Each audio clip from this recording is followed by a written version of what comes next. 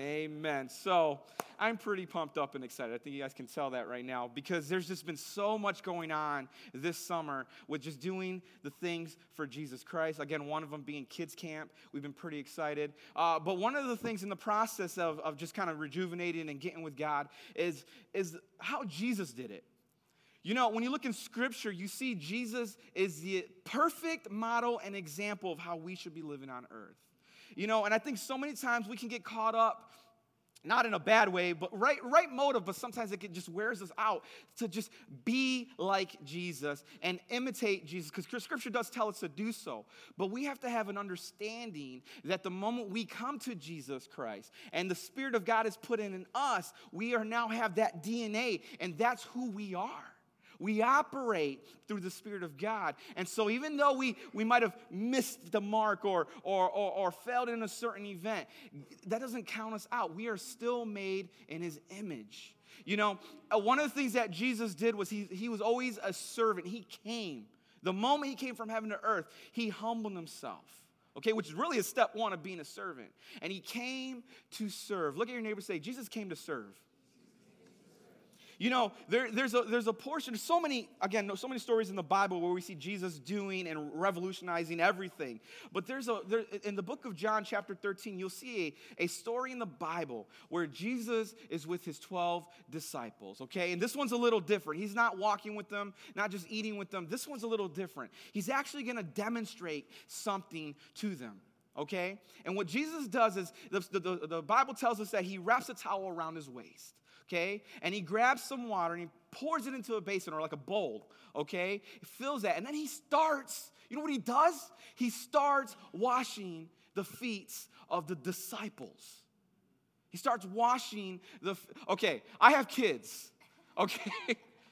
And they love to play outside barefooted, okay? And I love my children so much, but man, sometimes when I wash their feet, I need a clothespin sometimes just to wash and make sure I get between the toes and everything. And the reason why I say that is because I'm pretty sure these disciples walking every day, every night with Jesus. I'm not saying it was an easy task, okay? I know Jesus was willing. He's demonstrating. But you got to be real about it, okay? These guys are walking all day, grown men walking all day, okay? And top it off, before they started, following, a lot of them were fishermen. You know, and I've gone fishing and it doesn't smell good all the time. I'm just saying that right now. Not busting on any fishermen here, okay? But the scenario is he's with the 12 disciples and He starts washing their feet, okay? And actually a couple of them start saying, well, what are you doing? Okay? And now we're going to jump into Scripture. In John 13, starting verse 12, it says, when He had finished washing their feet, and that's Jesus, He put on His clothes and returned to His place. Do you understand what I have done for you? Jesus asked them. You call me teacher and Lord, and rightly so, for that is what I am. Now that I, your Lord and your teacher, have washed your feet, you also should wash one another's feet. Now check out verse 15, guys. I have set you an example that you should do as I have done for you. Then He goes on and He says this, very truly I tell you, no servant is greater than his master, nor a messenger greater than the one who sent him. Now that you know these things, you will be blessed if you do them. Jesus literally just demonstrated a teaching for His disciples. Now, many times, again, Jesus has taught in so many ways. He shares stories, and we call them the parables. Like, for instance, the farmer sowing seed. We also have the parable of the lost sheep, where He left the 99 and pursued for the one. Another parable that was really profound was the prodigal son. Okay? And many times Jesus used parables to teach. Then He also used and He gave live scenarios to teach His disciples. For instance, the old widow that gave a fraction of a penny and gave towards the kingdom of God. Then you have the woman that was caught in adultery and the grace and the truth and the forgiveness He extended to her. Another teachable moment. And Lazarus rising from the dead. Live scenarios. Now, I'm not saying this is the first time, but I really believe it's really profound and interesting in a way that Jesus used himself and demonstrated himself something to teach them. And he says, that's because I'm setting an example for you. You call me teacher, you call me master, okay? Typically, the mind wants to do this. Well, you're the boss. We follow and just do whatever you tell us to do. We jump, okay? And in a culture that we live in today, it's kind of true. When they tell you to do something, you do it. We follow. Which, by the way, we do submit to that authority, okay? A healthy authority. But Jesus did something different. The master, okay, the teacher was serving them. Serving them. And so you think about this passage, Jesus literally just sets this example, and then he rises this standard with the disciples so he can demonstrate that the master is here to serve others. You know, a lot of you guys know my story, Marty and I's story. We started in ministry in youth. Okay? For almost 7 years, we served in the youth ministry. I mean, obviously it started with the junior hires. Then it went high school, junior high. We did Wednesday night service. By the way, any of my alumni here, make some noise. Okay. Oh, you got to be louder than that. You three got to be louder than that right now. And I know Josh is here somewhere. There he is. There you go, man. Here's the thing. For almost 7 years, we served in the youth ministry. And one of the things that Marty and I found so much success in was with parents and with teenagers. Okay, obviously it grew from all of generations, but for the 7 years, we served them. And I believe the reason why we found so much success, okay, in this ministry was because we didn't come with the mindset of, well, you just do what we tell you to do, and you need to love Jesus. That's all you have to do, okay? And if you don't love Jesus, then you need to repent, and you need to come to church, and you need to stop hanging out with those people. We didn't do any of that. We served them. In a sense, not in the natural, that would have been a challenge. We washed their feet in the supernatural realm. We did everything we can to serve them and say, hey, and they had some real problems, okay? Not to say, oh, they're just kids. No. They face a tough and hard world as well. You know, sometimes we can overlook their problems because we're facing issues. Let me tell you something. Go down their hallways, walk to a classroom, and you hear noises and you hear bullying going on, or you're threatened, or maybe they're in a temptation. They faced real issues. So Marty and I, all we wanted to do was serve them. And the other part of the success is with parents. We were serving parents as well. I loved it. And if you're one of those parents here, I think that was great. They would come up to us and say, hey, I'm facing this right now. And this, can you pray? Can you help me? And Marty and I like, yep, let's serve these kids.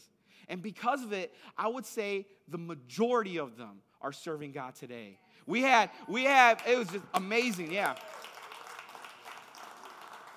Just to brag a little bit, you know, we have Amanda here who went overseas, went to Hawaii, learned the mission field, is out there now getting ready to get married and continue to serve Jesus. Alongside with Josh over there. I'm calling him out right now, you know. And there's so many more. I have so many testimonies with these people that come from our house and are doing kingdom work. And I believe it's because one piece of it was we served them. We washed their spiritual feet, and we got them ready to enter into a world where it's really hostile to God. You see, we were entitled as leaders, but Marty and I just wanted to serve them like Jesus. David is another perfect example in the Bible. And this is more of an insight that God gave me through reading and prayer. And he had said to me, you look at David the shepherd boy, and then you look at David the king. Okay? You have David the shepherd boy who was submissive and allowing me to continue to work in him while he shepherded and led a flock of sheep. And then he faced some challenges. He had some Goliaths, he had some lions, he had some bears that he had to go through. But then you fast forward in his life, he was entitled as king of Israel. And God really showed me this. He had said, look, the reason why he was entitled as a king is because I gave him that position. But the reason why I gave him that position is because he always, going backwards, always had a shepherd's heart. You see, it starts within us. And I believe David is the perfect example of that. Now, Jesus demonstrates of serving. David served, Jesus served, and then Jesus says, go do the same. Go do the same. Understand, church, okay? We love Jesus. We're on fire for Jesus. We're going to win souls to Jesus. Yes, keep doing that. But salvation only populates the kingdom of God. But serving one another operates the kingdom of God. We need to get a revelation on that. Okay? We can populate the kingdom of God. Yes, awesome. But we need to operate the kingdom of God by serving one another. You don't understand what I'm facing, though, Jesse. It is hard. Exactly. That's why God put the Spirit of God in you. So now you can do the impossible. Operate according to the kingdom of God. Paul says this in the book of Philippians when he writes to the church of Philippi. He says this in chapter 2, verse 5. He says, let this mind be in you, which was also in Christ Jesus. In other words, Jesus set the example. We live the example. He set it for us before he went to the cross. He did it before the 12, and he shared it to the world. Now we have to live that example. It's an attitude of our hearts. You see, when we serve one another, it's an attitude of our heart. It's us choosing, okay, not what we feel. Okay, I'm going to say this real loud, but we choose to be selfless and not selfish. You know, a lot of times it's hard to walk in love, okay? And I think I'm going to step on some toes, and that is okay, all right? I think it's hard to walk in love sometimes is because we're being selfish at the moment. I'm not saying you're a selfish person, okay? I'm not saying that. But in that moment, are we being selfish? Because when we're selfless, we're willing to put someone else before us. That's what God wanted us to do. That's what Jesus demonstrated. In Ephesians chapter 2, verse 10, it says this, for we are his workmanship, his own master work, a work of art, created in Christ Jesus, reborn from above, spiritually transformed, renewed, ready to be used for good works, okay, which God prepared for us beforehand, taking the paths which he set, so that we would walk in them, living the good life which he prearranged and made ready for us. Man, don't you feel purpose? Don't you just read that one passage? By the way, it's an amplified version. You read that passage. I challenge you, read that every day, every morning. You will find purpose in your life to serve one another. And it might start with the kids at home. Great, do it. God put them at arm's reach for you. Maybe friends around you, co-workers. Awesome. God put them at arm's reach around you. But when you look at that scripture, for us to fulfill that scripture requires us to serve one another, okay? I know sometimes we contemplate, well, I don't know what I'm called to do. I love Jesus. I'm doing everything I can, and I'm reading my Bible. I do my devotion, and praise the Lord, you are. But if you're contemplating, I just don't know what it is, I have an answer for you because he told us the answer. Serve. Serve. Try it. Serve. Well, what do I serve? I don't know. Just start serving the kingdom of God. By the way, we need your help here. If you don't know where to serve, we got plenty. I'll come into my office. I will show you a list. I will give you options. Hey, you like kids? Here we go. You like coffee? Here you go. We ushering, you want to talk? Here we go. You like technology? There's some guys back there that need some help. Serve. Serve. Well, I can't do a Sunday. Guess what we do Monday nights? Powerhouse. Guess what we do Wednesday nights? Youth group. Prayer. Thank you, Pastor Dan. We pray. It is. It's very important. We always say this. Wednesday night or Sunday morning starts Wednesday night. Did you know that? Wednesday mornings, what manifests on a Sunday morning, what manifests here starts in Wednesday night prayer. We just declare God's favor and that people will be touched. But again, serving. We need you. God needs you. His kingdom needs you. He's called you the body.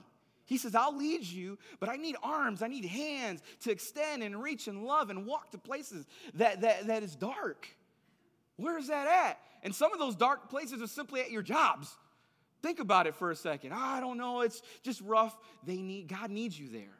God needs you there. In Isaiah chapter 6, verse 8, it says, then I heard the voice of the Lord saying, Isaiah says this, okay? Whom shall I send, okay? And who will go for us? Isaiah hears this voice in heaven. God Almighty, who do I send? Now check out the attitude of him. He says, and I said, here I am, send me. Everyone look at your neighbor and say, here I am. Now look at your neighbor and say, send me.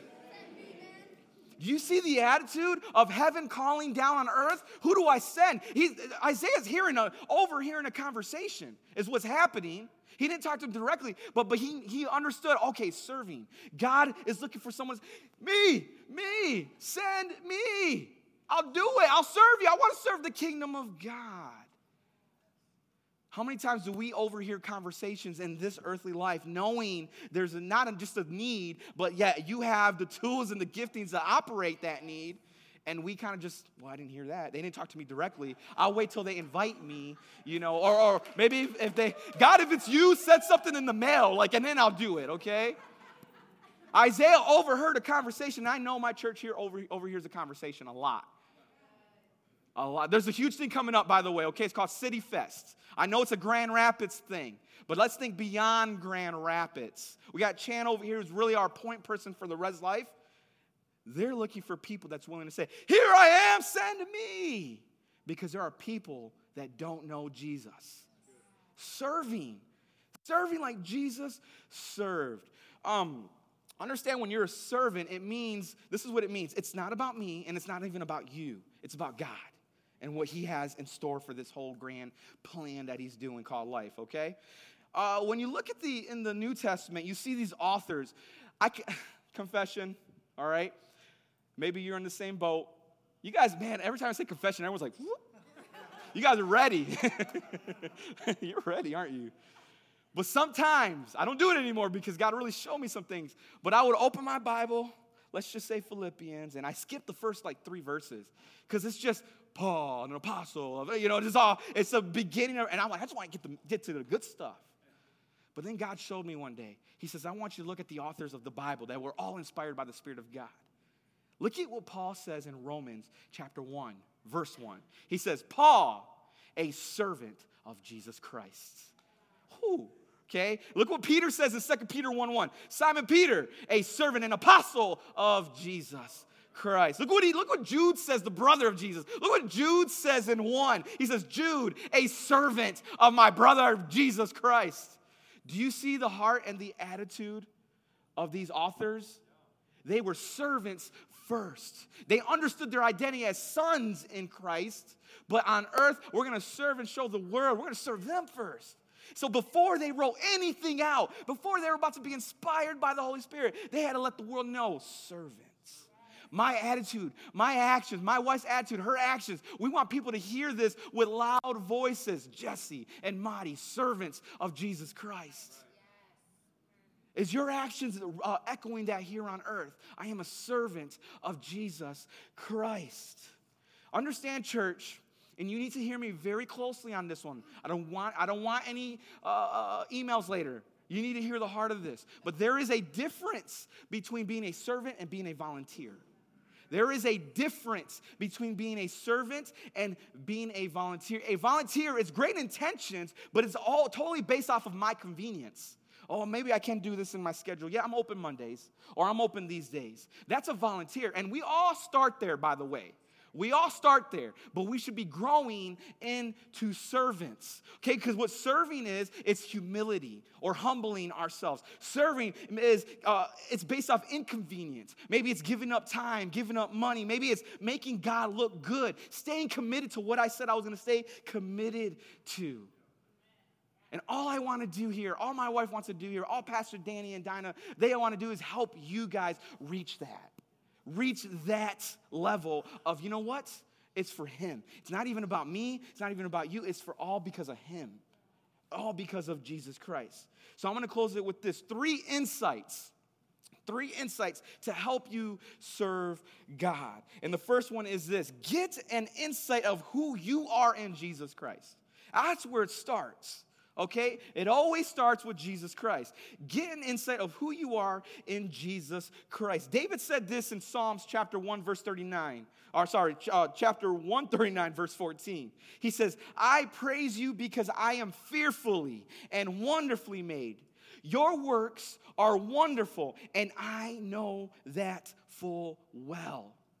That is called confidence. Actually, that is called Godfidence.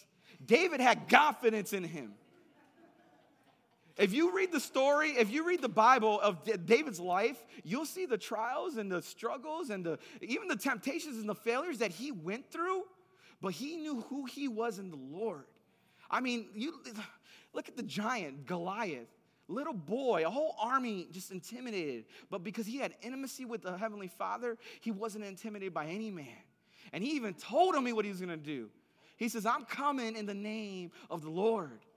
He pretty much said this, it's not about me and it's not about you, it's about him.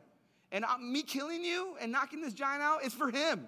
Okay, so I'm doing this in the name of the Lord. David was confident in who he was, and you should too. You should have that confidence you should have that Godfidence in you. The moment you come to Jesus Christ, understand that he is with you always. We were talking about this earlier during the worship time. And it's just having that presence with you, building out that presence. I know my children, they believe they can conquer anything if daddy's holding their hand. You know, you leave them alone, where are you at? Our Heavenly Father is always there with us. The moment we come to Jesus Christ, he's always reminding us of who we are in him. He's always telling us, you can do all things in me, who I give you this. He's telling you, you can do the impossible. You can walk the waters. You can trample over every scorpion, every snake, every demonic thing in hell. You have that because of me, is what he says. That's Godfidence. And what you just simply have to do is say, I believe that. I believe that. Well, I'm weak. Good, because he's going to show up strong in you. David had confidence. You should have confidence in who you are in Christ. So number 2 is this. Get an insight of the church.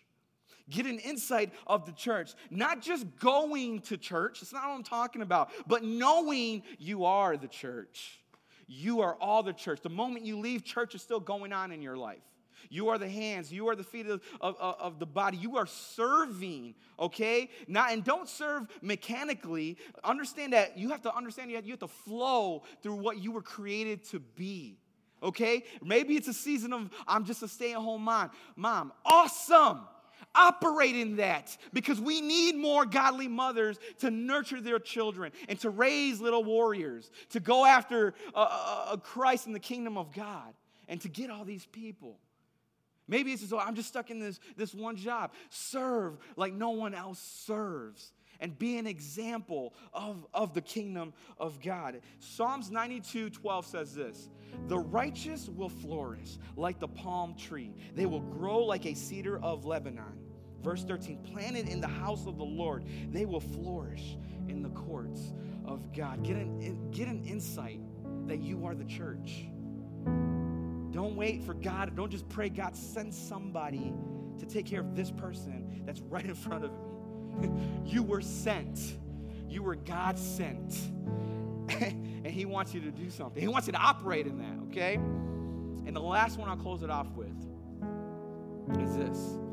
Get an insight of not just who you are, of not just the church, but also get an insight of the kingdom of God. Okay? Because Romans chapter 14, verse 17 says this, for the kingdom of God is not a matter of eating or drinking. I like to say it's just not a natural thing, okay? But the kingdom of God is of righteousness, peace, joy in the Holy Spirit. It's a supernatural thing. It's an eternal thing. Church, you know, one of our visions here is to take the 2 eternal things on earth. The rest is temporal, by the way, but there's 2 eternal things here on earth, and that's the Word of God and that's people, and we want to just bring them together. That's the mission of this church, bringing them together. How does that look? Well, let's see who God gives us, and let's see what their giftings are, and we will make it happen in the name of Jesus Christ. We have to get an insight of the kingdom, and when we do that, let me tell you something, an eternal impact happens. You know, my school teacher back in Tulsa, he used to say it this way in such an old voice. I mean, he's pretty old. He's awesome, though. He's just a spiritual father. But he would say, when you take the natural and the supernatural and you bring it together, it creates an explosive force for God. Don't you ever forget that. That's what he would say to us. Some of you guys know who I'm talking about. He would always say that. And what he was practically saying was this, Romans 14:17. And all we want to do is take those 2 things and find ways to bridge them together. And the only way to do that is by having an insight of the kingdom of God, and understanding that you are in front lines right now. And God wants you to do something. Will you accept that, church? Will you accept that? Let's go ahead and close our eyes and bow our head.